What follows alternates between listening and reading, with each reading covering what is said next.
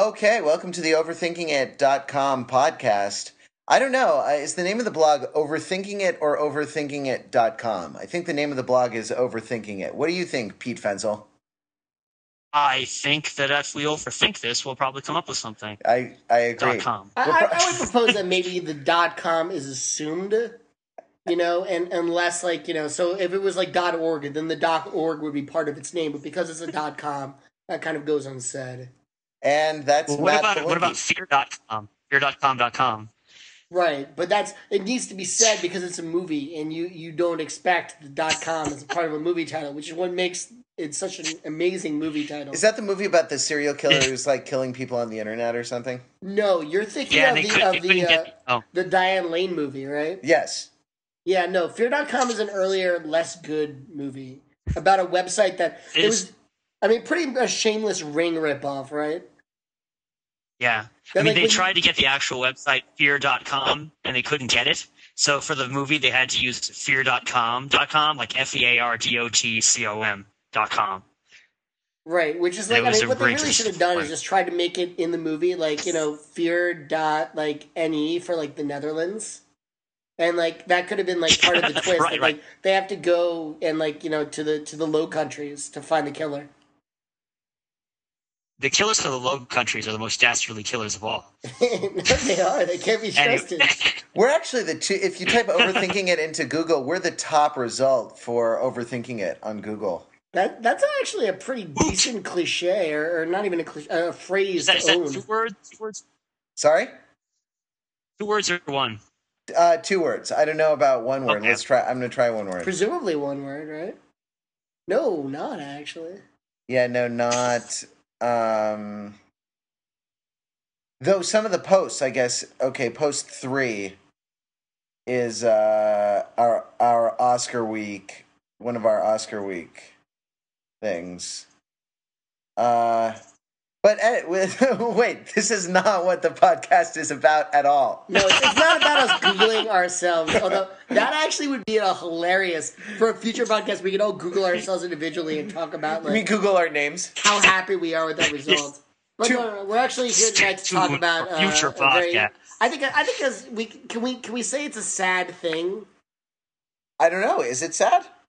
I think it's sad. It's only because I thought that as a governor he at least showed promise. If not, he was fantastic. And now he's done. He's literally done. As of course, I should probably say what it is we're talking about. Elliot Spitzer resigned today as governor of New York. As we record this, we'll probably not post this until the weekend. But today's Wednesday was the day of the resignation. And Matt Belinkie and Matt Rather, are sitting in New York, actually, and Pete's in Boston, but you are a former New Yorker yourself, Pete. That's true, and I was very supportive of Mr. Spitzer back when he was Attorney General. If I had still been in New York, I would have voted for the man in 2006. Crusader against corporate malfeasance.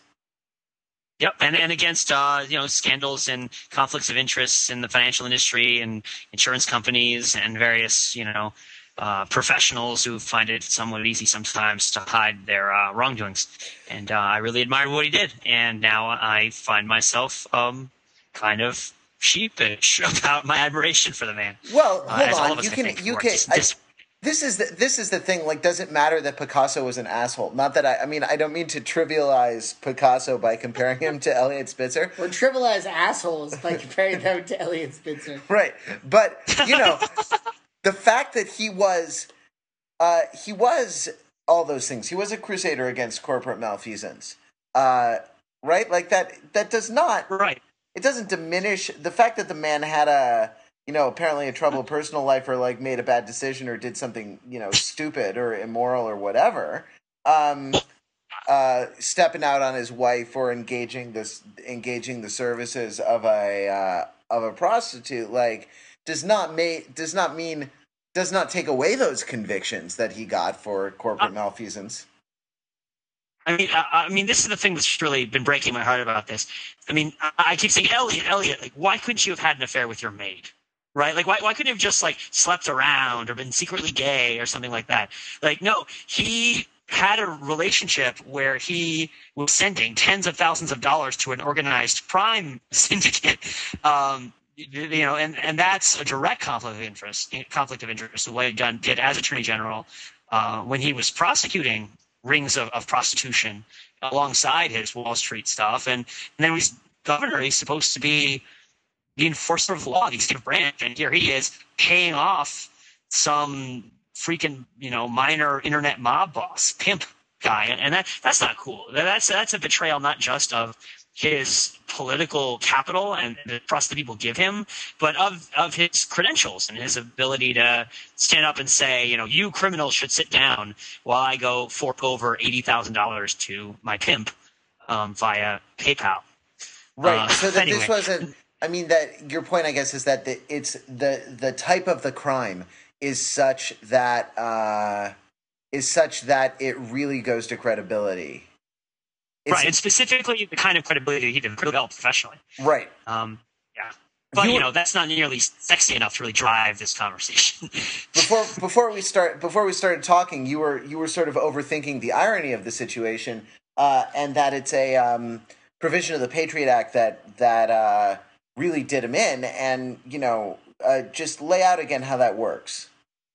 Oh, sure. Okay, so, I'm not positive that this was the exact provision that it operated under, but the provision of the Patriot Act allows for financial institutions or commands financial institutions when they find activities on their statements from different clients that are out of the ordinary or are suspicious. They're required much more strictly than they used to be to report those activities to the FBI and to various, security people. It's supposed to be a way to help them track terrorist movements of funds. And so, the Patriot Act, come through and say, okay. And what happened is it was a bank that caught him. It was a bank that caught the fund transfers and contacted the FBI on Long Island. And then they contacted the Attorney General's office down in D.C. I don't know whether it was Alberto Gonzales at the time, but probably these things take a while. And then they set up a federal wiretap. This wasn't a local thing. This just, the Department of Justice was behind this. And if you consider the firing of the prosecutors and the sort of quiet but not quite silent issue of bias in the Department of Justice and this command that, if you don't go after enough Democrats, we're going to fire you, which is sort of under the surface but probably there, then you think, well, they were going after Spitzer. Like the Republicans were going after him. They were using the Patriot Act to go after him. But he freaking handed himself over on a freaking silver platter. It's right. Like, oh, by the way, sleeping with whores, and paying off pimps. And they didn't find him, taking soft money from Greenpeace. And they're like, oh, this is a legal contribution. And so that's what they were looking for. They were looking for rat or something like that. They were looking for him paying off some contractor. But no, they found him doing old-fashioned crime. And for that, nobody can really defend him. So it's a case of whoops. Yeah, I guess this guy's kind of screwed. Anyway. Pete, if I could jump in here. As I said, it's a sad day. It's a sad day for overthinkers who are fans of Eliot Spitzer and his crusades for justice. I wanted to say I haven't actually said anything for a while, and it's because I've been hypnotized by the MySpace page of Ashley Alexander Dupree, who is Kristen, a.k.a. Kristen, the actual and here, call girl. Here I thought you weren't saying anything because you wanted to be polite and let Pete say his piece. No, I definitely would have jumped in had I been listening. No. You don't know Blakey very well. Right. Had I been listening, Matt didn't hear a goddamn thing you said, Pete. No, I heard some of it. You definitely were. I heard that they were words. I heard that they were words. You were talking about bowling at one point, right? There was some talk about bowling and whether or not 300 was a realistic goal for most bowlers. Or whether madness. How respectable 200 is as a score. Right, exactly, and actually whether the 300 was in fact a movie about bowling. I'm sure that joke was made on bowling websites ad infinitum. Are you sure? Ad check that out. So ad infinitum doesn't mean anything. Well, it does probably if you, I don't know. That's like a Tony Soprano-esque malaprop. Is malaprop a word? I think it's malapropism. So malaprop is not the noun version of a malaprop? Actually, and I'll have to check this on the internet, but I think there was actually a character named Mrs. Malaprop or Malaprop. Is anything I say correct English?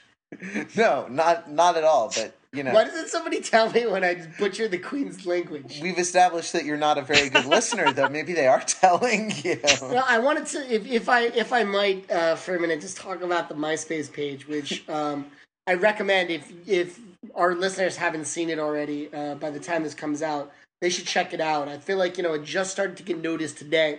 The reason I know this is there's a song that plays when you go on the MySpace page. Here, play it just a little. Yeah, I'm gonna just play it through the air for you a little bit. Oh, by the way, that's Richard Brinsley Sheridan's 1775 play The Rival, which I know you know, Matt, is where Mrs. Malaprop comes from. Oh, okay, there you go. From The Rivals, yeah. You had to read that. You had to read that, right? Back in the day. Oh, that's some good funk right there. It sounds like prostitute funk. The song is called What We Want. I'm going to let it play quietly underneath my talking. More on that song later. But the reason I know that this MySpace page is sort of virgin, no pun intended, is that this song has been played 714,000 times, and the number of plays today, this very day, 697,000 times. So, I mean, basically this MySpace page was scantily visited until today when it's blown up for obvious reasons. Actually, though, like, we're looking at it, and I think I loaded the page maybe 10 minutes before you did, and your play count is almost 100,000 plays, or 60, 70,000 plays. I think as we speak, this MySpace page is blowing up all over the internet. Right. So, a few things I want to say about this MySpace page, right? Like, here's from her About section. Ashley Alexandra Dupre, not her real name. Her real name is, I had it up a second ago. Ashley not Kristen either. Ashley what? Youmans, I believe. Youmans. Oh, right. Yeah, exactly, right. So Ashley Youmans says, been here since, meaning New York City, been here since 2004, and I love this city. I love my life, but my path has not been easy. When I was 17, I left home. It was my decision, and I've never looked back. Left my hometown, and here she resorts to sentence fragments, and I think it manages to convey something about, you could say there's an understood subject in these sentences, but it conveys something about, I guess, her state of mind. The fragments are like her fragmented state of mind. Left my hometown. Left a broken family. Her sentences are broken now as her family was. Left abuse, which is just not funny. Left everything. Right. Left an older brother who had already split, which Matt pointed out earlier seems impossible. Has abused drugs, has been broke and homeless. This is again from the MySpace page. But I survived and on my own. But here's the part that really interests me.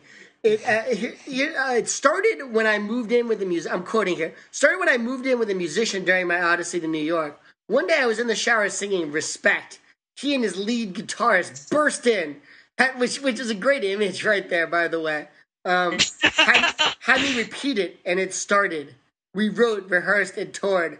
After recording a bit with them, I decided to move to Manhattan to pursue my music career, which is a little unclear where they were living before. But the most interesting part of the About Me thing is at the very end, she says, What We Want, which is the track that we heard at the playing on the website, is my latest track. It's really about trust, something my past has made very difficult for me to feel. This one was inspired by a guy who taught me not to confuse my dreams with the sounds of the city. I hope you like it. And, of course, we have no reason to believe that the guy is Elliot Spitzer. Probably not, but for purposes of this podcast, I'm going to believe that this music, which I'm going to turn back up, is, in fact, a song written about Elliot Spitzer and how he broke her heart. Let me get it queued back up properly. Yeah, all right, here we go. You know what else I think is interesting? That even though the page has been viewed 700,000 times, there are very few comments attached to the pictures. But let's scroll down and actually let's go at what comments there are, because I think it's funny.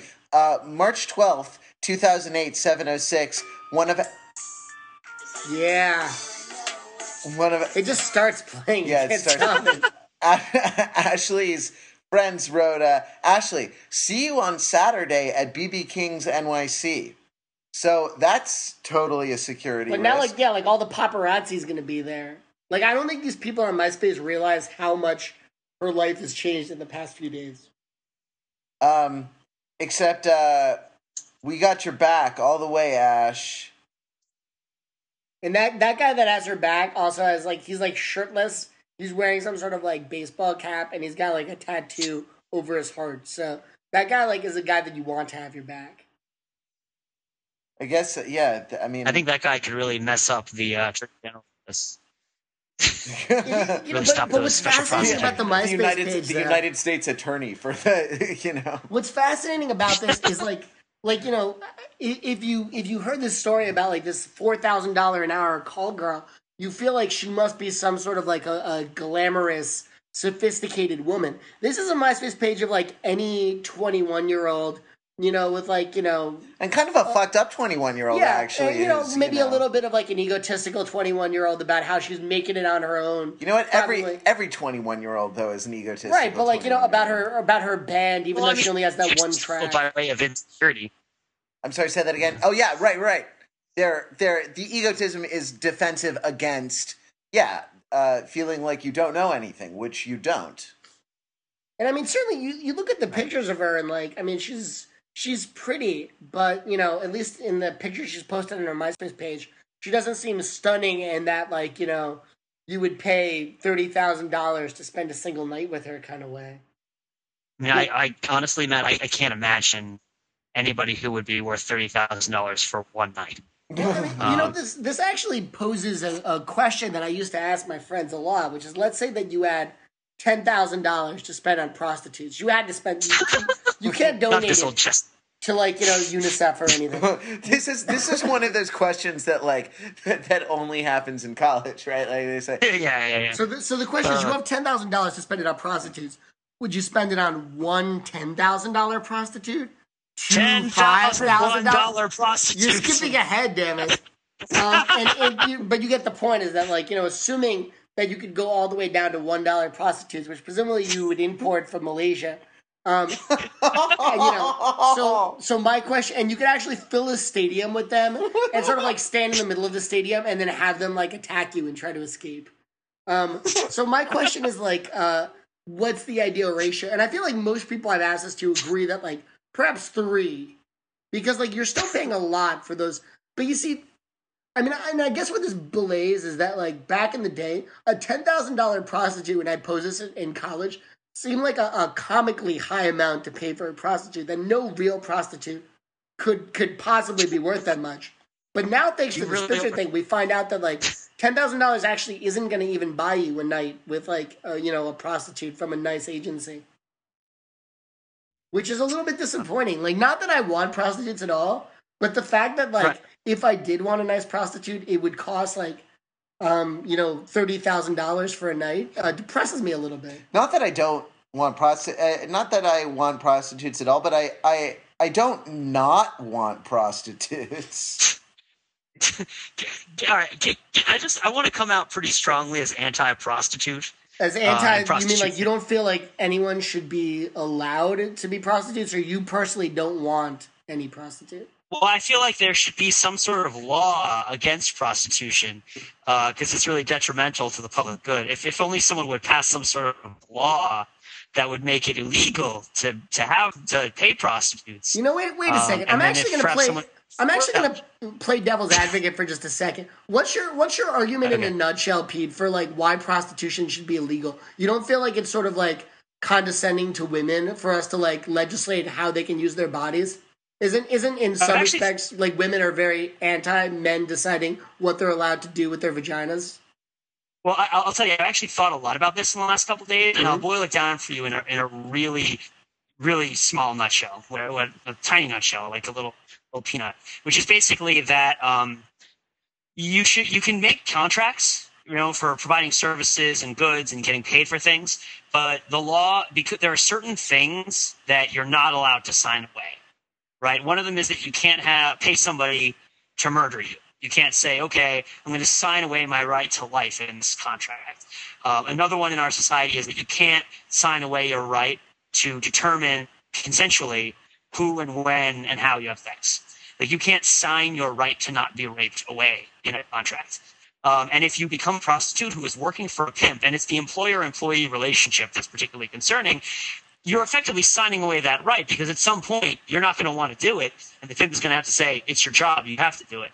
And that's the right that has special privilege. And it's very hard to get into the heart of it and to figure out exactly why it has special privilege, because then you have to get into all these arguments. Some of them are feministic, some of them are based on natural law. But I really think that it's not a right that people should have the freedom to sign away. Is basically what it comes to for me. And that's my argument against prostitution. All right, I'll let that stand. Effectively comes from the same moral realms. I mean, I feel like, as a certain, but it's a tough conclusion to get to. As a liberal, with libertarian tendencies, I kind of feel that like maybe, there's nothing, and not only that, but a fan of the TV show Cat House. I kind of feel that like legalized prostitution is not only is a way of respecting women in a certain way, but makes for good TV. So that's well, I mean, when you the really high class ones, it makes the evils of it seem all the less. But the ones we really need to be worried about are the ones who can't afford to leave. And look at this girl. I mean, this girl doesn't look like she exactly came to this business, from a great place in her life, a place where she wasn't, she was abused, she was kicked around, she was a runaway.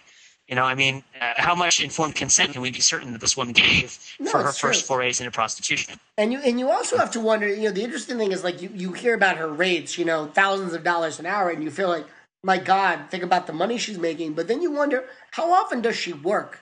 How often does she do these kind of things? Maybe she registered with this agency and she's like, yeah, like for $4,000 an hour, I'll do that. But like for all we know, like she's only done this like a few times, it's not like this is like her nightly job and she's like booked, solid. Well, who knows? But how much of it does she actually see? That's a good call. I mean, I'd say, I don't know, half. So, well, Pete, like I read something actually once in like a sex positive feminism blog or something like this about. I find that hard to believe.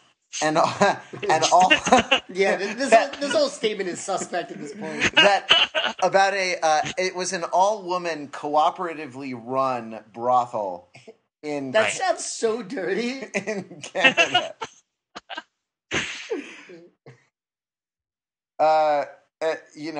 Anyway, so the sort of the evil of it, Pete, you're saying, inheres in the employer-employee relationship.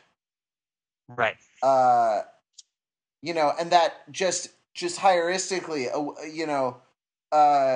if a provider could, work, or not work, based on her preference, that speaks to your objection, right? Right. And it does. And I mean, a lot of that's just structurally about how employment law works and how employers and employees work in this country and in these kinds of systems. I mean, if you were in some sort of think of all the sex people would be having. Is that what you said? No, Utopia. No, I'm just. Although you probably should do that too. We're not on the greatest Skype connection, and let's push this along just because if our Skype connection is not the greatest, let's not make our listeners endure it for very long. All right. So this is differences and similarities from the Clinton sex scandal. Obviously, like in itself, what President Clinton did was not against the law. It's not against the law to step out on your wife. But it is against the law to commit perjury, and that's what they got him on, And so, so there, there you go, and that's a whole other thing. But, it is, Eliot Spitzer did break a law. We don't know a great deal about what went on, though, between, Kristen, a.k.a. Ashley, Though we do know what went on between Bill Clinton and Monica Lewinsky, and I'm quoting here from the Star report from you know what? I don't know the name of the section. Oh, right, section Roman numeral 3, letter F, March 31st, 1996, sexual encounter. In the hallway by the study, the president and Mrs. Lewinsky kissed. On this occasion, according to Mrs. Lewinsky, he focused on me pretty exclusively, end quote, kissing her bare breasts and fondling her genitals. At one point, the president inserted a cigar into Miss Lewinsky's vagina, then put the cigar in his mouth and said, "It tastes good." I should do a Bill Clinton. It tastes good. That's pretty good, actually. That's not terrible. After they were finished, Ms. Lewinsky left the Oval Office and walked through the Rose Garden. I wonder if that's like Ken Starr's attempt at like a post-coital scene, you know, and then walked through the Rose Garden, you know, and she wondered as she walked, you know, did the cigar really taste good? Anyway, sorry, that was gratuitous perhaps, but, you know, Matt wanted to get it in there, so... No, I mean, I wanted to get it in there just to remind people, and I think they forget, exactly like how graphic the detail was that came out. You know, and this detail's not coming out through like the muckraking, you know, New York Daily News. This is like the official special counsel report for some reason, and I don't claim to like understand exactly whether this was legally necessary, but it seems like the detail about inserting a cigar into the vagina cannot have any place in the. I don't know. Help me out, Pete. Are you saying that it's not really relevant and it's entirely like for color? I guess like, what I'm saying is like as like a fan of Bill Clinton, you know, and as many fans of Bill Clinton do, when I even like try to think about this in a rational way, I'm sort of like overwhelmed by the sort of like outrage of it all. And, like, I can't even really put it all in perspective. So what I'm saying is that, like, did the thing we read, could there be, like, any legitimate legal reason for that to, like, be in a congressional report? I guess it shows, I mean, it shows penetration, which might be necessary for, like, determining whether or not they had sexual relations. I guess. I don't know. Maybe the tobacco lobby pushed for it to be there. You know, maybe they gave like $100 million to the guy in charge of the Star Report, and like they got a special product placement in the story. It would be better if they mentioned the brand of tobacco. It would. That's true. It would be clearer. Maybe it was an illegal Cuban cigar. But no, I think the point is that honestly, I think the point is that it shows penetration, which is kind of grody. But I mean, if they didn't just kiss, they did other stuff too, you know, and it was nasty. I guess, and it crossed the line. Well, I mean, I guess, you know, my problem with this, which is like, you know, what I think a lot of Democrats have bad feelings about this, is that it seems that what Mr. Starr was supposed to be investigating has nothing to do with this, and that although, like, yes, they eventually caught him on perjury because they, you know what, it's funny, like, how little I can remember about the detail of it. What exactly was he impeached for? Like, does anyone remember? What was he? Yes. Well, he was impeached Mr. Clinton actually impeached for? Right, but like, what? How did he perjure himself? That was like the ultimate. Like, you're nailed. What was the catch?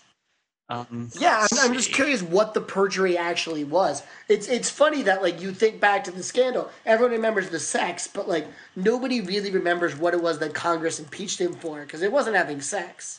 What? Well, was it lying about having sex with her? I don't even know if it was the lying about having sex with her. Because he did lie about having sex with her on TV, but that's not an impeachable offense. Maybe, was it, did he also say in a committee that he didn't have sex to her? We're actually currently Wikipediaing this right now. I think it goes to show that the difference between the two sex scandals, which is that like when people look back on Spitzer, they're going to be like, yeah, he went down for like, you know, having sex with a prostitute and it was illegal and he was Attorney General of New York and it was clearly inappropriate and that's why he went down. Whereas Bill Clinton, people look back on the scandal, they remember the sex and they remember the graphic details of the sex, but there wasn't anything legal about it. So Matt, do you have this up now? Yeah, it's as a result in 1998, as a result of allegations that he had lied during grand jury testimony regarding his testimony during the Paula Jones civil disposition. Wow. Wait. So that he testified in the deposition, civil disposition, Jesus. He testified in the deposition, and then he gave grand jury testimony, I guess, to the Office of the Independent Counsel, to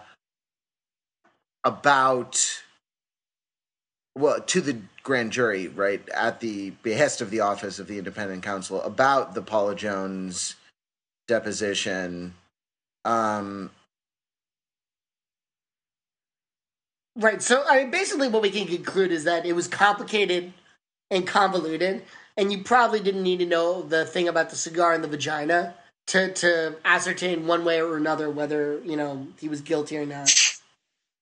The perjury charge arose from Clinton's testimony about his relationship to Monica Lewinsky during a sexual harassment lawsuit, later dismissed, appealed, and then settled. Brought by former Arkansas State employee Paula Jones. And then the obstruction charge was based on his actions during subsequent investigation of that testimony, which is almost like you'd sort of expect that. I don't know. Like, yes, no, it's not good to do it under oath. It is, in fact, perjury and is illegal.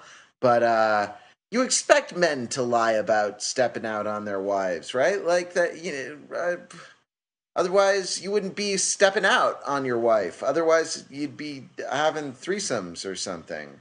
It's easy to forget, like, looking back at it, what a surreal and, cataclysmic thing it was. The Senate had a 21-day trial about, and at the core of it was whether he had lied about having sex with an intern. That's what the trial was about. Yeah. And the fact that, it seems, almost inconceivable that, people could have gotten... it would have been a big enough deal to, I don't know, am I? But people were exercised in the culture about it. And I remember, people I knew who, wrote impassioned letters to, the president and emailed them via whitehouse.gov, not whitehouse.com. Yeah. That's a porn site. But whitehouse.gov, right, sent in, in the comment form, tell us how we're doing, who wrote, I know someone, I'm thinking of someone in particular who you guys don't know, but who I knew growing up in LA, who, wrote this impassioned long letter, the subject line of which was, don't resign. So the stakes were high. Yeah. For people. The presidency of the United States was stakes. Yeah. And I guess, were people actually thinking he was going to resign because he had lied about... It seems so different than, Whitewater. I mean, that's something, he actually did. The president of the United States approved illegal activities to undermine the democratic process. That's legitimate, you should definitely resign. You are not worthy of being president. This is, all he did was, lie about some sort of sexual favors with his intern. And I mean, I realize I'm sounding exactly like a Democrat, whereas if you're a Republican, it's there's a dignity to the office. He didn't just lie, to his wife. He lied to the American people.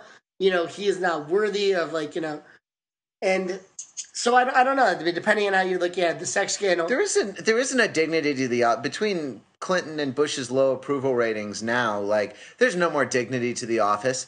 The American people are hungry for change. But you see, that's exactly the Republican talking point. Yes, we can. Yes, we can. That it's there used to be being president used to be a position of respect, which I mean it still is, but Bill Clinton irrevocably changed that and made it. Yeah, I don't know. I mean So wait, Matt, are what you saying is that before Bill Clinton, we never had a president who got in a ridiculous sex scandal and embarrassed himself in front of the whole country? I don't know what I'm saying. I really do feel that I'm like a 19-year-old kid again, talking about this. And it was almost something I blocked out because it was so upsetting and traumatic for me as a young Democrat. Matt, did you not see what Pete was? Pete was trying to serve you up a segue there. Like he was trying to he was just trying to send a belt really? high. Yeah, he was trying to send a belt high fastball right down the middle. So I'm so upset right now. Do you mind if I take just a few seconds and take some deep breaths before I make the segue? Don't breathe on me. Can I talk about my favorite sex scandal for a second? Just sort of as a palate cleanser. Yeah, this is cleanse. Okay, cool. All right, so I'm going to read this from Wikipedia. Where is it? Here we go. On June 27th, 1995, Grant was arrested by L.A. vice officers in a residential area not far from Sunset Boulevard. Misdemeanor lewd conduct in a public place with Hollywood prostitute Divine Brown. He pleaded no contest to the charges. He was fined $1,180, 800 Great Britain pounds, placed on 2 years probation, and was ordered to complete an AIDS education program. The arrest occurred about 2 weeks before the release of Grant's first major studio film, 9 Months, which he was scheduled to promote on several American television shows. The Tonight Show with Jay Leno had him booked for the same week, and as recalled in former employee Don Sweeney's memoirs, despite his arrest, Hugh Grant kept his appointment to appear on Jay's show. Jay, sometimes you do good things, and sometimes you do bad things. I think the line they have it here is, I think you know in life what's a good thing to do, and what's a bad thing. And I did a bad thing, and there you have it. And the other thing, good Hugh Grant impressions. I'm impressed. Yeah. And then they have the in the 2006 series Love Monkey, the character called Shooter explained the phenomenon of male discontent as Grant's Law. Referring to Hugh Grant, he said that the star had the hottest, sexiest, and most beautiful woman waiting for it at home. That's Elizabeth Hurley. And what does Hugh do? He picks up a cut-rate whore on Hollywood Boulevard. This, he believes, show that we as men can never be satisfied. Now, I'm not quite as pessimistic, but I do think the Hugh Grant case is hilarious. Yeah. Especially that picture of him looking all pissed off and, depressed with his, head in his hand and his hair all messed up. Yeah. And also the picture of the ugly prostitute, which is funny. So, well, thank you for that palate cleanser. And let's quickly do a little review of the Elliot Spitzer themed T-shirts on Cafe Press. They're pretty good. I might have to get several. New York State Client Number 9 XXL Athletic Department. A lot of Client Number 9 with a lipstick kiss. No, here's a good one right here. I'm not only the governor, I'm also a client. Spitzer, I don't even know her. That's Elliot Mess with an M. That's pretty good. That's like a New York. Sorry? Yeah, that's like a New York Post headline. Yeah, right. Governor Elliot Spitzer, public servant. No. Read it again. Right. Read it closer. I fell for it. Governor Elliot Spitzer, cubic servant. That's funny. There's they got him. Here's the Daily Show made this joke a couple of days ago, but I'd swallow for Spitzer. Spitzer, done in a New York minute. Don't blame me. I voted for Client Number 8. That's pretty good. Who did Spitzer run against for governor in 2006? I forget. Oh, Pataki, right? Oh, really? I thought there were term limits or something. Oh, was he term limited out? Well, he was the governor before Spitzer. He was. I don't know if he was his opponent. But let's just return to where we were before. Pete, you want to serve up your segue one more time? This time I'm actually going to receive it. This Clinton thing really upsets me. I'm sorry. So, Matt, in all of your righteous indignation about the loss of dignity in the White House, are you telling me that there's never before been a United States president involved in a sex scandal that embarrassed himself before the entire nation? No, there's actually what I think you two will both agree is perhaps the biggest sex scandal in American history. American history? Yeah. Oh, absolutely. I think after I tell you this, you'll admit that the Clinton thing doesn't hold a candle to this. Wow. It was July 21st, 1884, exactly 10 days after the Democratic Convention had nominated Grover Cleveland. From New Jersey. Woot. Yep. Sorry. The Buffalo Evening Telegraph printed a banner headline that said, "A terrible tale," under which they announced to the world, quote unquote, the pitiful story of Maria Halpin and Governor Cleveland's son. The story is that Democrat candidate Grover Cleveland had an affair resulting in the birth of a son. Keep in mind here that it was never found out how the Buffalo Evening Telegraph got the scoop, but considering it was 10 days after the convention, it's probably not a coincidence that sort of like it was simmering until then.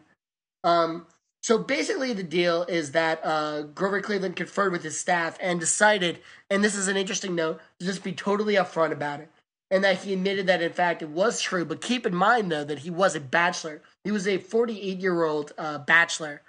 And so that, like, theoretically, although premarital sex was frowned upon, I think he would have been sunk had he been married. Right. But he actually did admit it. And although the Republicans remorselessly teased him with the catchy slogan, they would in a baby voice say, "Ma, ma, where's my pa? Gone to the White House, ha ha ha." That's really a stinging. I didn't do it in the baby voice though. But the story is more interesting than that, because Maria Halpin, who was a widow in her mid-30s, was actually having sex with a whole bunch of people at that point. Aren't they all? Including Grover Cleveland's law partner at the time, a guy named Oscar Folsom. And in fact, had no way of knowing who the father actually was. It's thought that the reason that she claimed that Grover Cleveland was the father is because Grover Cleveland was a bachelor and she wanted to get married. And the reason that Grover Cleveland didn't argue the point is because the other men that she was sleeping with were married, and Grover Cleveland, being a gentleman, did not want to imperil their marriages. Because he just did it for gentlemanly purposes. I don't. Well, I'm. This is what some people say. Interestingly enough, when the child was born in September 1874, so keep in mind that we're talking about a 10-year-old child at this point. This is something that like happened a decade ago that came out 10 days after the Democratic Convention. Okay. When the child was born, she named him Oscar Folsom Cleveland, taking the first and middle names of Grover Cleveland's law partner and the last name of Cleveland. Now, at the time, this is going back into the past.